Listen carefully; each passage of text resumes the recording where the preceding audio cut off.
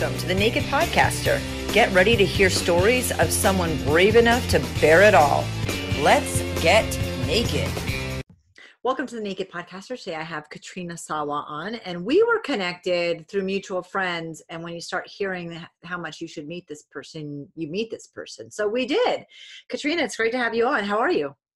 Thank you, Jen. I'm excited to be here. Your company is jumpstartyourmarketing.com. Yes. Your website, and that instantly gives me fear, like, because the marketing is in the name. Tell me all about it. Tell me all about your company. Well, it's funny because I started out almost 18 years ago, and I was K-Sawa Marketing or K-Sawa Consulting. You know, you just don't know what you put your business name when you first start out, right? And it's evolved over time. And it was the marketing thing that really, I think, helped me help other people. I just had a knack for it. And I love what I do now. Now it's more like everything in your business because I've been doing this for so long that I've invested a ton in coaches, mentors, masterminds, and workshops. And so now I know so much about so much. I'm kind of like one of those broad coaches that knows a lot about a lot rather than niching in this particular area.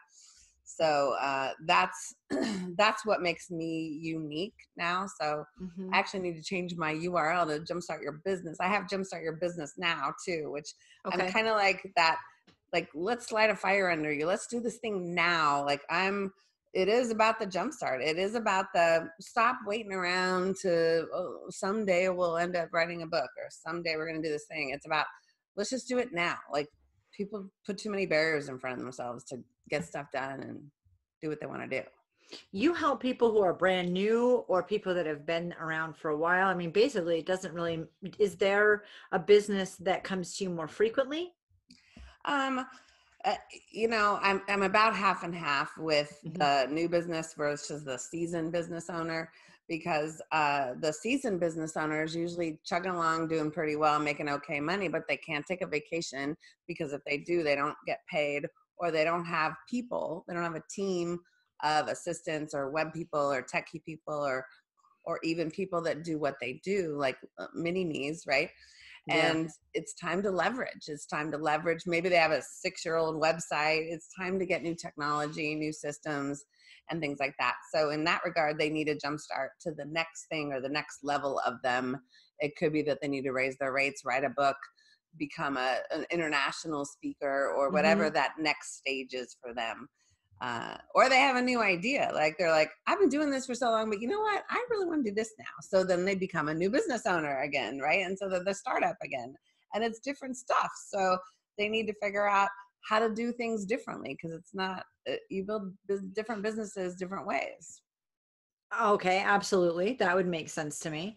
You are a speaker, you're an author, you have a ton of resources. I want to talk about you speaking and you being an author first, and then I think I'll jump into the resources and the blog and stuff like that. Yeah. Well, those came later, right? When I started my business, I was just kind of helping one person at a time. Had no idea that I would ever write a book, you know. I had no idea. I mean, I thought I would speak because speaking came natural to me. I was a big networker when I started my business. So I would go to a lot of networking events and meet people. And it was easy for me to speak about myself, which is not easy for most people, much less create a presentation and do a presentation type talk, right? But speaking is really the number one fastest path to cash for most business owners. They're just not everybody's embracing it. I would have never guessed that. So people Yeah. need to learn how to speak, at least speak up a little, or speak in front of people. Be assertive. I call it being more confident and assertive. Yes, that's probably one of the biggest things people that start their own business are lacking. I would say 90% of business owners that start up are lacking in full confidence in themselves. They might have some confidence, but most people are not 110% confident about their abilities, their worth, their value, themselves, and what their abilities are to do. I mean, I had trouble with that myself, right? I mean, so, but as you go, as more people start paying you and you get clients, then you build your confidence up. That assertiveness, though, is sometimes the hard part. I mean, I used to do door-to-door sales. I used to knock on doors Oh my every day. God. Yes, every day. And my goal was 100 doors. I had to knock on 100 doors to make $100, because I would make $10 a sale at the door, and for what the thing I was selling. But it was so hard. It was like I would be at 80 doors. I'm like, oh, I just want to quit. It was either too hot or I was too tired or whatever. Or we were going uphill in a residential area. And I was like, right? Like knocking on doors.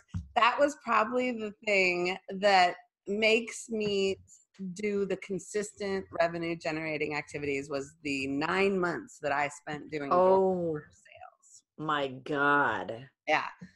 It's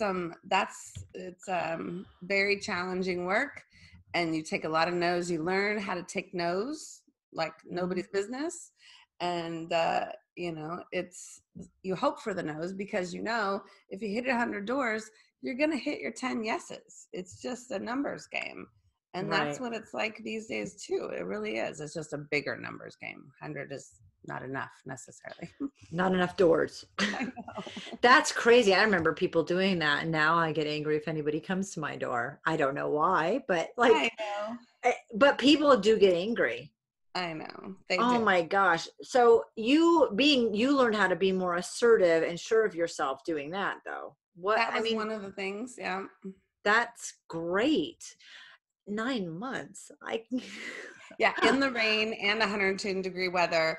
I mean, I was out there with a raincoat and an umbrella with my little bag going door to door. Oh yeah.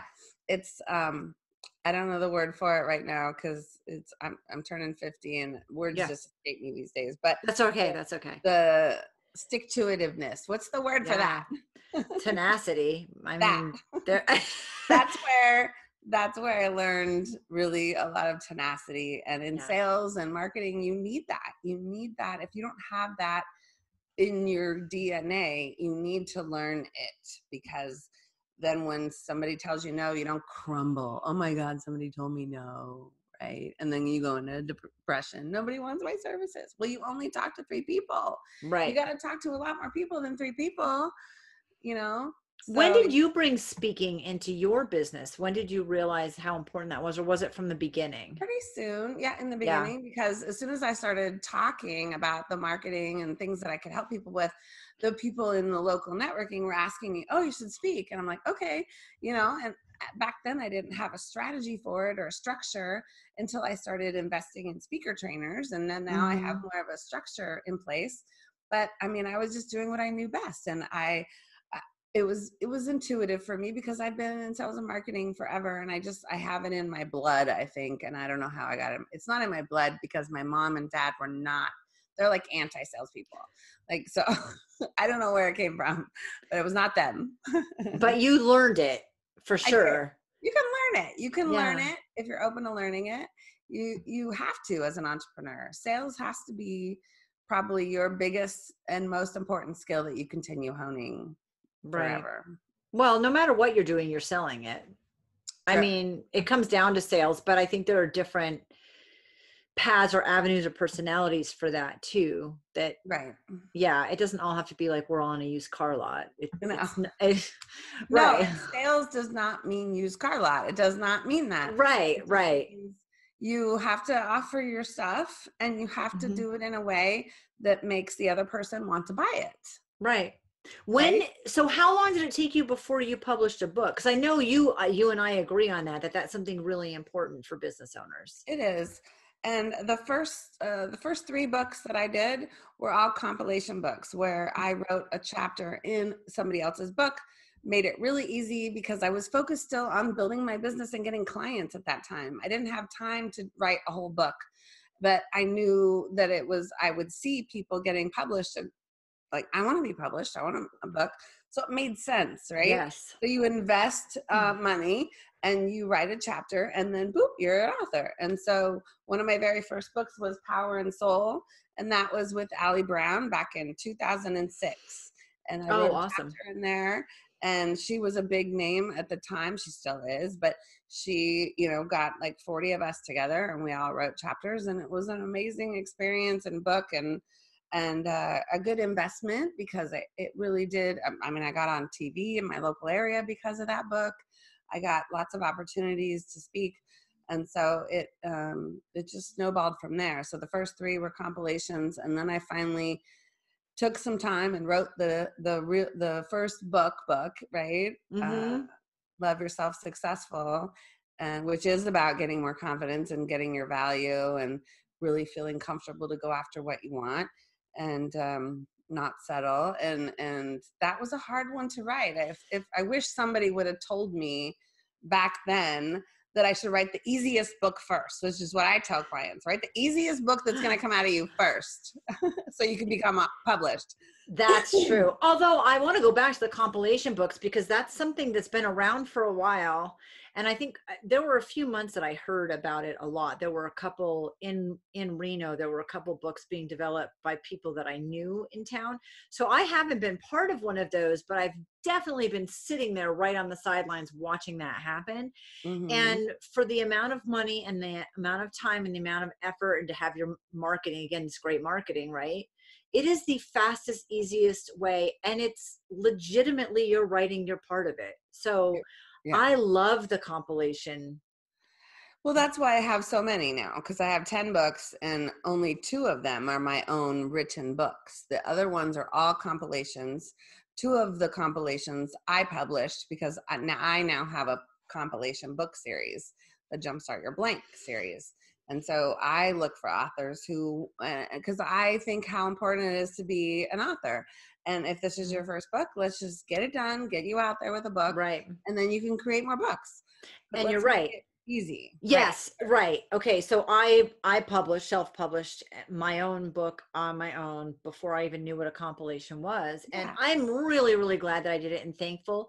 But if I had known, or you're right, if someone had told me, I wrote probably, well, I don't know. I have another really hard book in me that's not out yet. But like, if you take the 2 toughest things to write about and then the 5 that are not, write about the 5 that are not.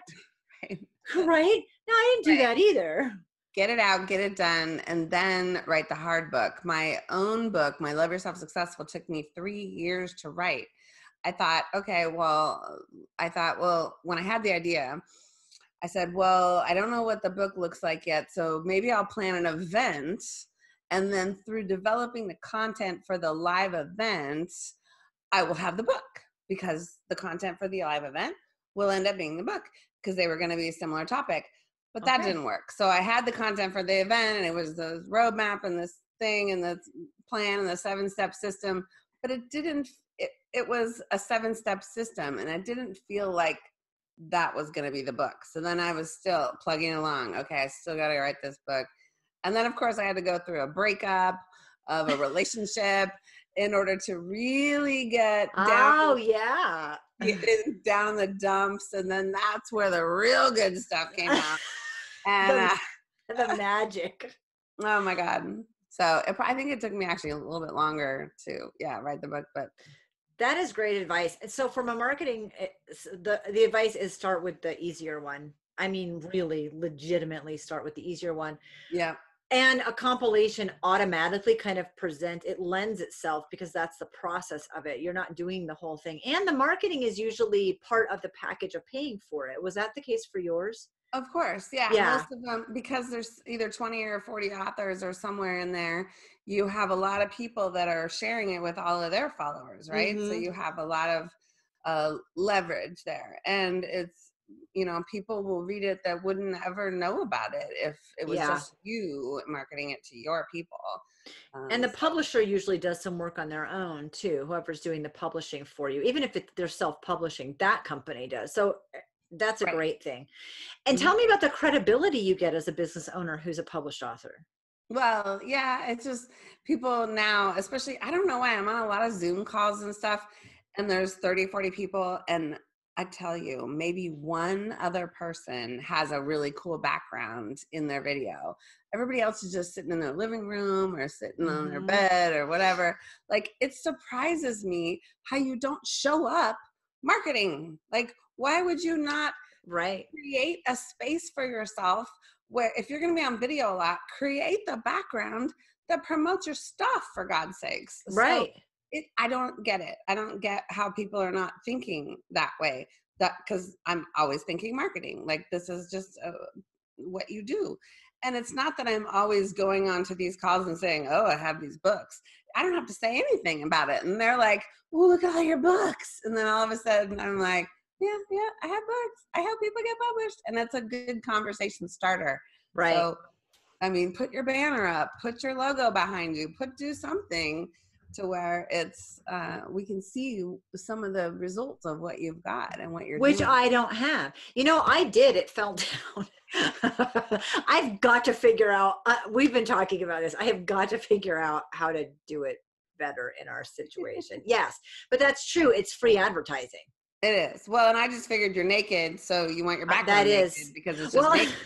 But well, and there's the difference. You have your logo back there, the Naked Podcaster, right? Right. And then if you're on for something else, because it's not the only thing I do, I have to be able to switch it. Yeah. So which is why like a big floor banner or something like that, you can just like, here's my floor banner for the Naked Podcaster. Boop, take that out. Set that up. Yeah. You know, and exactly. But you're right. And I did have it, but it drives me crazy, but true. It is naked, like the Naked Podcaster. You have a lot. You have a free Facebook. Is it a Facebook group? I have a bunch of Facebook groups. Okay. You run a free Zoom. You do one. Is it a $7? There's, I run 2 free groups, okay, which is the International Speaker Network group, as well as the Jumpstart Your Marketing and Business Now group on Facebook. Those are both free. And then there's a International Entrepreneur Network, which is a paid group, but it's $7 a month. And there's a Facebook group, but there's also Zoom calls every month. So it's more of a training and coaching kind of a group. So it's a paid group, but it's a low price. You know, I just want to help more people. I want to help more people make more money, get your stuff done. Like, let's just sell shit. People are waiting. They just don't know what to do to even make a sale. Sometimes they're just frozen, or they don't know what to do to sell their knowledge and get it out of their head into a 6-week program or whatever. And sometimes it only takes me 10 minutes. It's like, this is this, and this, ask you a couple questions, boom. Well, this is what you offer, and this is the price you should charge, and go. Right. And people will still, I do that, and they're like, well, I'll think about it. What, really? Stop it. Go sell it. And then, you know, I don't know. I move too fast for some people, I guess. You do. You have a lot of high energy, which I do too, just in different ways. But I love the fact that you have a ton of resources that are free. You have the ability for people to reach out to you. You have a $7 a month, and then all the way up to one-on-one coaching that's really diving deep and helping people in a bigger way. So I want to point that out because I think it's rare and exceptional that you have so many options so that it can be affordable for anybody to start gaining some traction. Yeah. And marketing's scary for those of us who don't like marketing or don't know marketing or don't understand it, or just, you know, the sweaty palms and freezing up and stuff. It's a real thing. So it's great that you love it and that you know it, but it is scary. So you make it super easy. It is. It really, for those people, it's about the words. And a lot of times they just don't know the words to write in an email, to say on a post, to blurt at a networking event. You just don't know the words. And when you get the words, they don't have to be my words, but I can finesse words into that sounds authentic to you. But when you get those words, then you're like, okay. Then you have more confidence to at least say them or write them. And then when people respond, you're like, yay. And you get more confidence. And when people actually pay you for what it is you're trying to talk about, it's even more confidence. Clarity brings confidence, brings cash flow. So. Oh, I love that. Yeah. That's awesome. And you do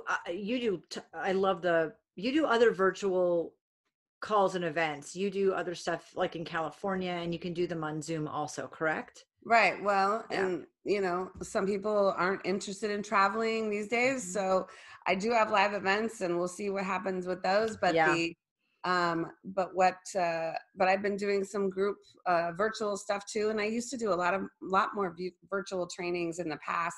But then I had them recorded, and they were home study programs. And I stick to so I have an annual mastermind program, which is a higher investment, but it's unlimited access, one-on-one, plus group calls, plus live events, plus online trainings, plus. It's like everything in the kitchen sink that's the main program. But then there's one-on-one. But I've been doing little small programs too. Like I did an author training program for those who want to write a book and be published and what they want to learn how to do it themselves. So I'm all about the quick and easy ways to do that. I'm going to do one on how to create your online course. And awesome. How to really get that done so that you can make more money and do group programs and more leveraged offerings via Zoom and stuff. So you don't have to leave your house and you can make money. So many people want to do that, but they don't even know where to get started. And there's people that charge thousands of dollars to teach that, when I can teach you in an hour what you can do. Could I charge thousands? Yes. But am I going to? No, because I want to help more people do this, and I want to do it faster. I don't want to take 6 months to teach you how to do an online course when it can take you, a couple hours. It's ridiculous what people. Well, it was the same thing when I started the podcast. I mean, I looked it up. I became the Google master. You search it, you find the information, you put it together. Once you get to the other side, it was the same thing when I wrote the book too. Once you get to the other side, you're like, I get the system now. Now I understand.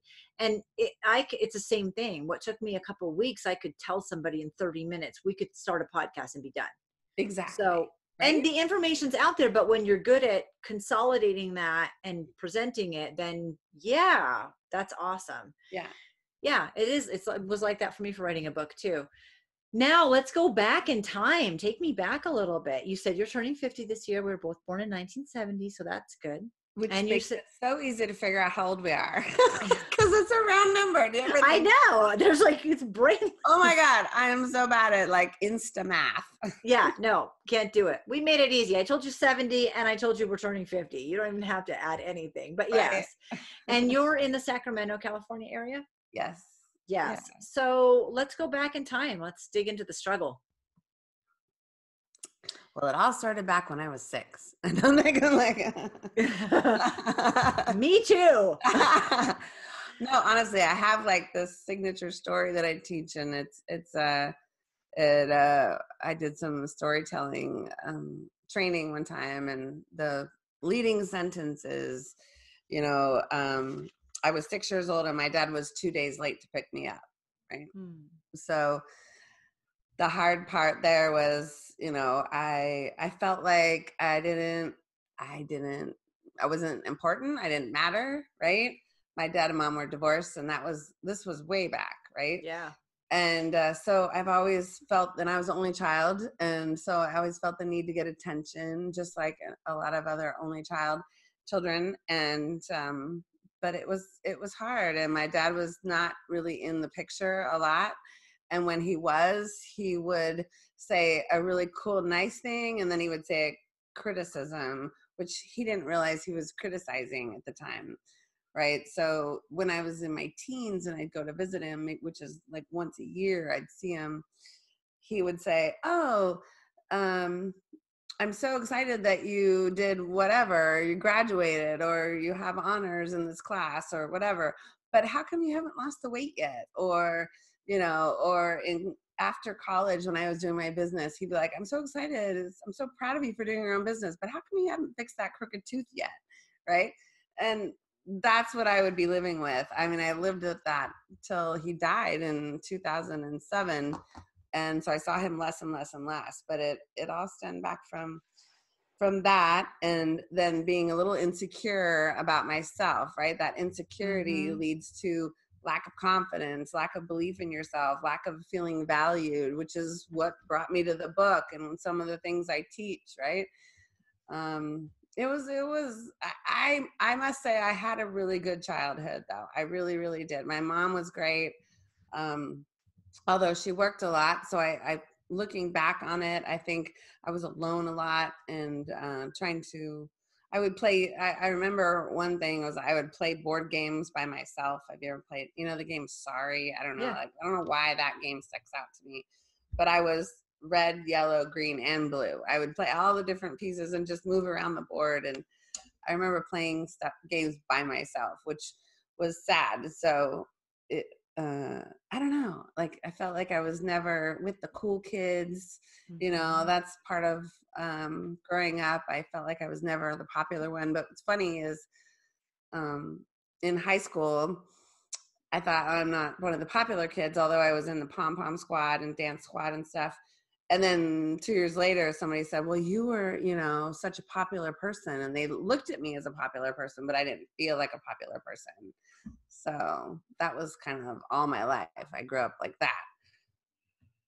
That's sad. I know, right? Yeah, it is. Which leads me to today, which is like, I feel like the best kept secret. I was just talking to someone today who just signed up as a new client. And I'm like, she's like, I wish I would have found you a year ago. And I'm like, I know, I feel like the best kept secret. And so it's like the same thing that's going through my 50 years. It's like, I don't think I'm popular, but I am. People look up to me like, oh my God, you have 10 books and you're everywhere all over the internet. I see you, I follow you. I've been on your email list for 10 years, Katrina. I'm like, oh, really? I didn't know. Like, it's just what we do to ourselves. Yeah. Well, we're our own worst critics, but a lot of that did come, it stemmed from being alone a lot, being an only child and having a dad who did a criticism sandwich, sort of, you know. Yeah. That sucks. And feeling alone and feeling not worth it or not good enough, or like you're not accomplishing enough. And that's not a good place to be. So where does that lead you? You're on pom-pom squad in high school. Where did that lead you down the road? Yeah. Well, and I think I always tried to be popular. And so when I would apply for, well, not apply, but I would, in college, I was in a sorority and I would be like the, what was it? Special event person. Mm-hmm. So I'd be the one planning the parties and the mixers and all that kind of thing, because I wanted to be the popular one. And then when I started my business, what do? You want to join the thing, right? So if I go to workshops and they're selling a $20,000 program, well, I have to join that because I have to be seen and I have to. So, oh my God, let me just tell you, I've spent about $150,000 because of my ego, because my ego wanted to be seen. I joined a $100,000 coaching program one time when I had no business joining that because of the money, but I wanted to be one of the 5 people out of the 500 that was the one, ooh, you did that. And I tell you, it's just, if I wish I could have kicked my ego's ass back then and said, shut the hell down, up and do the $1,500 thing, not the $100,000, you know. But I felt the need to be in that, to shine. I don't know. It's annoying, but it got me where I am, and I'm very grateful because I know who that is today, right? Right, but you have to go through the growing pains. I think one of the most common things about people who are lacking confidence and have a self-esteem, or from little kids on up, we all just want to be seen. But we really want to be seen for who we are, not always what we present, right? And so having somebody break through that, like for me, it's not just being seen, it's being seen and somebody being okay with who you are and where you're at. And that's so that brought me to the first marriage. All right, let's jump in there. So you meet Mr. Right, or Mr. Right now. Oh my God. So my starter marriage, he's a great guy. I met him doing door-to-door sales. No way. Okay, tell me that. I need to know. He hired me as a salesperson at that company. And he was working under the table. It was kind of a shady. I didn't know it was a shady under the table kind of deal at the time. I didn't know. I had no idea. I was trusting, you know, I was 26 or something like that, and fresh out of college, and my mom was so proud as a bartender, and here I am going to door-to-door sales with a college degree, but I didn't want to get a job. I knew I was meant for something different, and I didn't know what that looked like. Anyway, so he hires me, and we get to know each other, and we get together, and then we end up quitting the company because we found out it was kind of shady, but he was from Canada. And so he couldn't get a job. And I'm like, well, so I had to work double shifts at Chevy's, no joke, a restaurant, right? I've worked at Chevy's or restaurants all through college, but I had to literally work double shifts at Chevy's to get us back on our feet. And then we just kind of shotgun. We eloped to Reno, where you live, so we could get, and then we had a wedding later with everybody. My dad didn't know. My mom knew that we eloped because we needed to get him a job, frankly, so I could stop working double shifts, right? But he couldn't work. So anyways, so we got married. But so I thought, because he was doing door to door, and that's a very outgoing thing, right? That he was more sales oriented and entrepreneurial minded. Come to find out, though, when he got a job and he had a regular paycheck, he was the paycheck mindset. He was the employee mindset all the way. Yeah. And so when I wanted to, that sounded magical and romantic. Yeah, right. He just wanted to. We need a green card and a job, so let's elope to Reno. I know, right? Oh my gosh. But we were in love at the time. Looking back, I don't know. I mean, we had a whole bunch of friends, and we all kind of got married at the same time, and then they all had babies, and luckily I did not. And well, I say luckily because we ended up getting divorced, and I never wanted to be pregnant or give birth. So I'm just not, I didn't have that pull. Anyways, so that a few years into the marriage, I wanted to start my own business, or I got that bug, right? And as the more I learned about it and the more I would go to networking events, the more I thought, my friends invited me to these workshops where I met Allie Brown and all these other people. I was like, oh, I gotta spend $3,000 on this. I gotta go do this, and I gotta learn this. And he was, of course, the employee mindset was like, well, no, we don't have that. I said, well, we'll just charge it and I'll make the money and we'll pay it back later, and da-da-da. And I just had this no fear, risk-taking, entrepreneur attitude that entrepreneurs have. We have no fear. Yes. What did you graduate? What was your degree in? Business and marketing. Okay, so that's great. So from the beginning, no wonder you came out, because sometimes people are like, accounting, but I wanted to do my own marketing thing, but you dialed it in from the beginning. I did. Although I'll tell you, most of the stuff I learned in college was not that helpful when you start your own business. They're not teaching you to be entrepreneurial. Yeah, that you really have to learn from other people in the trenches to know exactly all the things to do. But it did prepare me for a lot of the different languaging and sales conversations and stuff like that, and tenacity. Thank you. Yeah, and the more I grew, the less he wanted to know and go with me. And so we just kind of ended up growing apart and living as roommates. In the last couple of years, I would go to networking events and be all, hi, yay, and everything's fine. And then I would go home and I would really literally cry myself to sleep because I was so unhappy in my personal life. I mean, the business was going, but I couldn't even be happy over there because I was so unhappy in the personal life. And I think it's so important to make sure you focus on both. Oh my gosh, yes. In order to really live a happy life. Do you think, now he wasn't supportive of you being an entrepreneur. He liked the paycheck. I can understand some of that security. I get it. Yeah. I mean, people have a right to feel that way.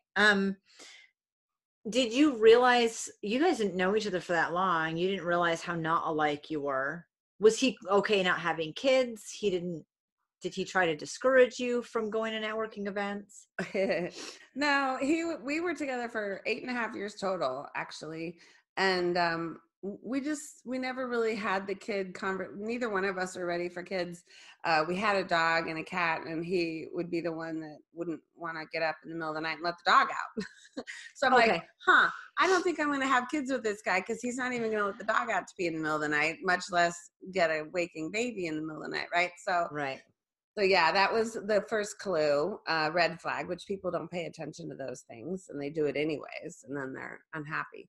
So No, he's a great guy. And don't get me Right, wrong, he right. is an amazing guy. We agreed to that we're just on different paths, and we did split very amicably Hmm. and very inexpensively. Thank you. Luckily, I'm one of the lucky ones as far as when it comes to a divorce situation. Yeah. And I got the dog, he got the cat. I got the better end of the deal.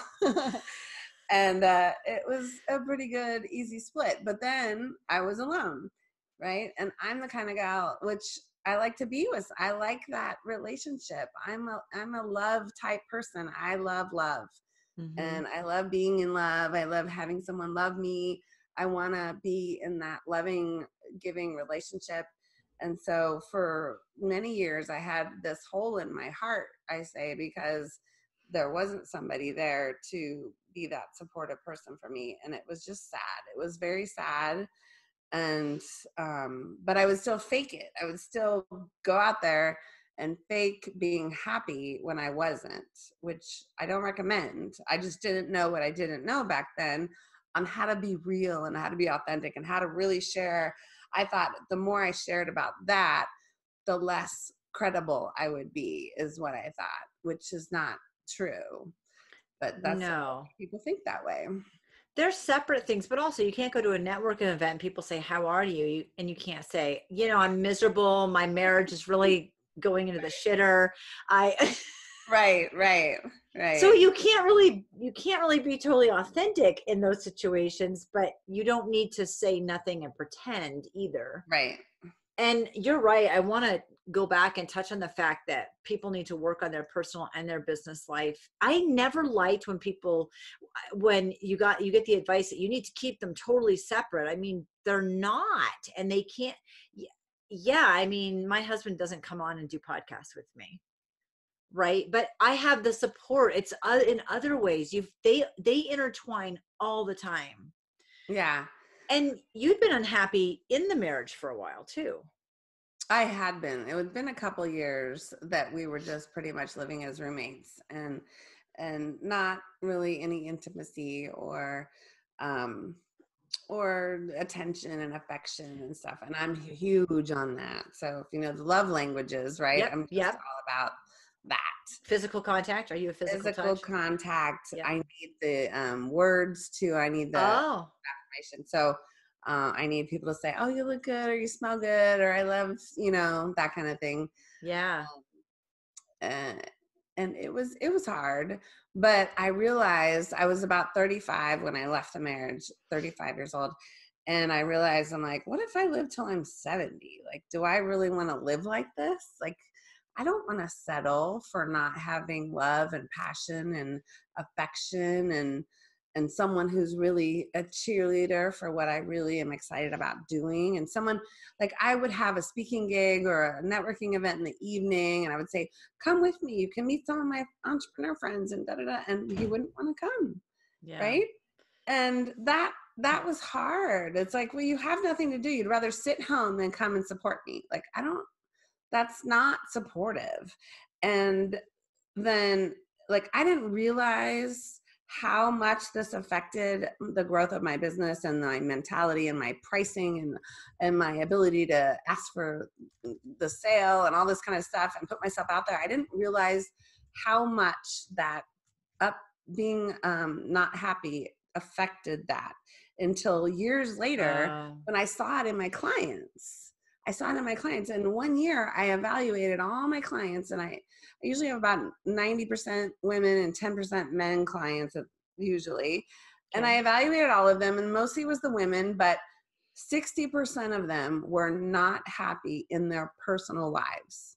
They were either single and didn't really want to be, or they were in a relationship that was not supportive, or they were in a crappy relationship, much less a good one that's not supportive, or they were in like just out of a relationship and in a hard time with the transition. Um, it, and I'm like, wow, no wonder you're not doing the networking, or you're not making the follow-up calls, or you're not doing doing the things that are going to help grow your business, is because you're not feeling the love. You're not feeling the attention, and you're not feeling supported. And that makes a huge difference with your revenue producing activities, frankly. That is awesome. And I think that they should be intertwined completely anyway, but that's crazy that it was 60%. Yeah. That's crazy to me. It really was. But you felt that because that was your experience. You were in a marriage that was kind of empty for a long time. So when it ended, it was just like the final, well, now you really are alone. That's not going to get better. You're here. That's when you wrote your first book on your own. Yeah. So how tell me about all of that pouring out. Well, and that was soon after. So then I went along in the online dating world, and stories about the online dating world, right? Especially with someone who's practical tactical girl. So practical tactical girl went online dating with her list of 43 things that she wanted in her next relationship. Perfect. Nailing it. No pressure. I had my interview questions. I had my checklists. I got nowhere, let me tell you. Oh, shocking. Nobody wanted a second date from the interview girl. Right. And that didn't take me very long to figure out, that's not really a good approach. That's not getting me anywhere. It would get me maybe some guys that'll wanted to hook up, but not a lot of really good relationship guys, because they would be set off or intimidated, frankly, because I was very confident and very independent. And a lot of guys, gosh, I would say about 95% of them in the dating world at the time, at least, were very intimidated by that kind of a woman. Mm-hmm. It's very hard to find a guy that can be super confident around a super confident woman, especially someone who's making good money and is very successful. And it was a challenge. And I see it with a lot of my successful women friends too, is especially the single ones. They're like, it's the skim of the milk. It's the cream of the crop of the guys that can actually feel good about it, right? Especially if you're making more money than they are. Yeah. That's a huge thing. And a lot of guys run from that. And it's their own fear and insecurities, which, frankly, they need to work on. But so I realized, I'm like, well, maybe I should do some relationship coaching. And so I went into 1 year, well, not 1 year, but over a span of a couple of years, I went to a few different relationship courses with this one company that was amazing, been around forever. Boy, did I have my eyes opened up. Like, now I know what's wrong with my marriage. Now I know what I did wrong. Now I know what I've been doing wrong. And, frankly, it was hard to admit at the beginning, but I was emasculating men. And I didn't realize that they were feeling emasculated by comments and snide remarks or whatever I would do. And I didn't know what I didn't know. And luckily I learned how to change it and be different with the men I was dating or looking to date, and even change my list of 43 things just slightly. Added a couple extra things. Yeah. I was like, there's now 47.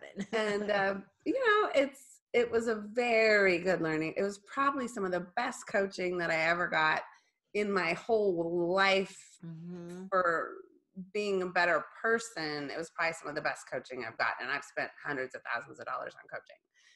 So I think it's common to not know what you don't know. You don't realize you're doing it. There's no malicious intent, but until it's pointed out. Yeah. I don't think that's like, I'm sure you find the same thing. Mm-hmm. People doing something or not doing something without realizing. Well, and so for a while I was like telling a lot of my girlfriends, oh my God, you have to go to this course and da-da-da-da. And people just don't see the same value in investing. It was a couple $1,000s per weekend for these things. Right. And they'd be like, oh, I can't afford that. Or I don't want, well, you want the man, right? You want the relationship. I'm telling you, go to the course. And they would not go. And I'd be like, what is wrong with you? Like, seriously, I can't impart this stuff as like these people can. And it'll change your world and da-da-da. And I still have a friend to this day who's still single. And it's been, 10 years since I've been doing this stuff. And she still will not invest in her own oh no, it's not me, it's them. Oh, Oh, yes, I know, right? that's never the case. I mean, I've been in 4 serious relationships in my life, and I think I chose really good men who I really wasn't great with the first few times. And there's nothing wrong with them and there's nothing wrong with me, but I also will agree, when I went to therapy at the end of relationships a couple times, I learned more about myself. Right. And I don't want to use blame like this terrible thing, but like my part in the situation, like you said, what I was to blame for, because it's never one-sided. You're half of the equation there. And that was the most, you're right. So coaching would have been the same, especially if you're looking directly to learn about that specifically. That was some of the best information I ever got. Did not save the relationship, helped me tremendously moving forward. Mm-hmm. I also had a coach a few years ago, and she said that often when people come to her for their business coaching, stuff in the personal life completely changes. It falls apart, it gets better, it gets worse before it gets better. But like, you can't work that hard on your business without things being impacted in your personal life and your home life. And it's like they go together completely. Yeah, sometimes I get somebody who really is fired up about building their business and then come to questioning them and, oh yeah, my husband supports me. Okay, so what's he doing? And da-da-da. Well, he says I can't go to your workshop because I'm not making money yet, or he says I can't, da-da-da-da, or I can't, or you have to make money before you spend. I'm like, that's not support. That's not support. I get if there's a financial, if you really don't have the funds, but to not let you, or that's just not supportive. And people don't see it yet. They just don't see what they don't see. They say, oh no, he says he's supportive all the time, but then he doesn't show it. Right. So there's so much of that going on. There's so much. And it's not just men not supporting their wives. It's both. Right. It goes both ways. And so that's the difference between the entrepreneur mindset and the employee mindset. They're usually married to each other, right? And usually married. And it's when you can communicate as an entrepreneur. If you're an entrepreneur, you have to be able to communicate not only your purpose, your passion, your vision, but you also have to be able to crunch the numbers. Like, hey, if I do this and learn this, I'm going to be able to make this and do this for years on end, and it's going to work itself out. You have to trust. There is some trust and belief, that has to happen, but you have to be able to show that. You can't just say, oh, but honey, it's my passion. And you got to do more to communicate with the other person, depending on what their sticking points are. So you got to learn, really, it's sales conversation, really. It's sales conversation between the spouses. You have to sell your passion and your thing. And now if the person's not willing to listen or be open to getting help or getting a third party in there to talk about it, then that's their own closed offness mindset that may or may not be able to be fixed. And you have to ask yourself, like I did when I was 35, are you willing to settle for that relationship if you live another 20, 30 years? Or do you need to leave and really find someone who's, once you've tried working on it, if it's not going to work, you have to decide. What happened with you meeting more men? Meeting more men? Oh, well, like after you went through all the relationship stuff.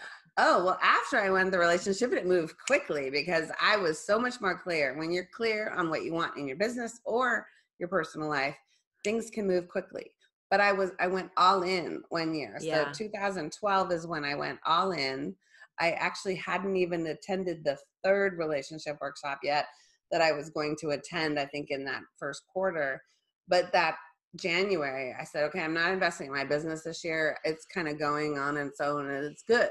I had consistent revenue coming in. I'm like, I want to find the man this year. I was like, I'm going to find the man this year. So I hired a $6,000 matchmaker. Okay. Matchmaking. I love this. Okay. I did. I'm all in. I went to those relationship workshops. So that was about $6,000 of investment in the last year. Right. And then I was on 4 different dating sites. So I was on 2 paid ones and 2 free ones. I had my system worked out. So it was a numbers game. So back to the door-to-door sales, 100 doors is you find your 10 sales. So I'm like, I got to talk to or meet 100 guys and I will find the one. That was my thing. All right. I know, right? So I had a coffee date in the morning and a cocktail date at night. I would meet one time. I had many more than just once, but many times I had 2 or 3 dates in one day. But I did short dates. They were short dates, like 15 minutes. Let's kind of like what I call a get to know you call. So I have a get to know you call now in business. We had a like get to know you meeting, coffee or cocktails. Okay. When I was dating. And then if we liked each other, we would just say and go to the next step. And I have all these things to tell about online dating. I was on TV to get publicity in Sacramento for online dating advice. Trust me. And I'm a business coach. But they knew that I wrote the book, Love Yourself Successful. I started talking about this online dating story in an interview one time when I was on. And she said, we're going to have you back for your online dating. I'm like, yes, you are. And I wasn't even, an expert in online dating. I just have a system for it. So I have a system for sorting, how to sort okay. that you meet. It's called sorting, not dating. And then you have to keep folders and files and notes on people. So you have printouts and notes, and because sometimes you're managing 10 or 12 people at a time if you're working it like a business, right? Right. Like with your prospects and your clients. I have a whole folder of potential people that want to work with me in my business. So I did the same thing with my dating. So I'd have to have things written down though, because I wouldn't remember. Right. And then you have to keep them in a certain system in your phone so that if this Steve called from Plenty of Fish versus the Steve from Match, I would know who was who. And then I could match them with the notes, and I could I could go on for this forever. Oh my gosh, this is awesome. I know. It's just fun. So you did it. It worked well. 6 months later, I met the man who's now my husband, who is amazing. So it took me 6 months from that January, and I met an amazing man. I don't know if I met the 100 or not. I didn't actually calculate and keep track of that. Damn. Okay. I know, right? Okay. All right. So, but you did this system and you met him, and how was he so much different? Oh, he was just everything. He was everything on my list of 45 things. He really was. And I even had him do some of the exercises that I'd learned in those relationship courses. And he would be game, right? So he actually, okay, I'll fill out your little questionnaire, like 2 weeks into it, right? And then lo and behold, his questionnaire matched my questionnaire. And so we were like, oh, well, that's interesting. And one of the big things I learned, and we know that causes divorce, is money, right? The money. Yep. And people don't talk about money. I had the money talk with him 4 weeks into it. I said, all kinds of different money scenarios, because I had a boyfriend previously who, when we were going through tough times and I said, oh my God, I don't know how to pay my bills one month, he went out and bought a $350 kegerator. Who does that? We're living together, right? Like, who spends money when you don't have any money like that? And that was his stress thing. Good.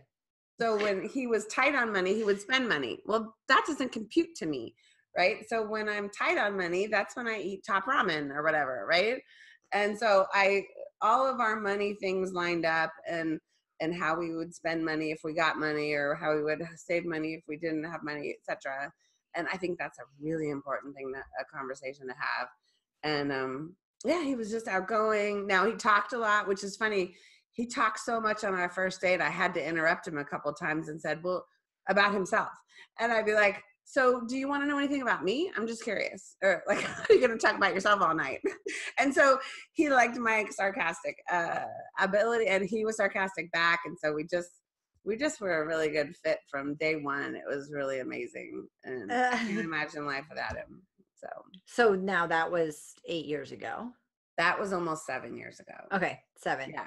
So since then, obviously, things are going. You have that relationship that you want. I have the love. I have the money. It's all good.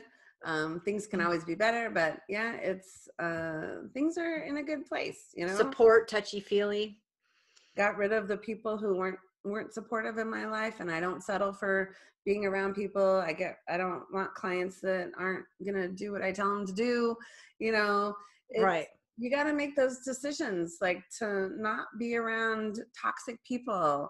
And even if it's a close person like my dad was, well, when he died, was I sad? Yeah, a little bit, but mostly I was relieved because I didn't have that negative person in my life anymore. Yep. And so, you have to make hard decisions sometimes.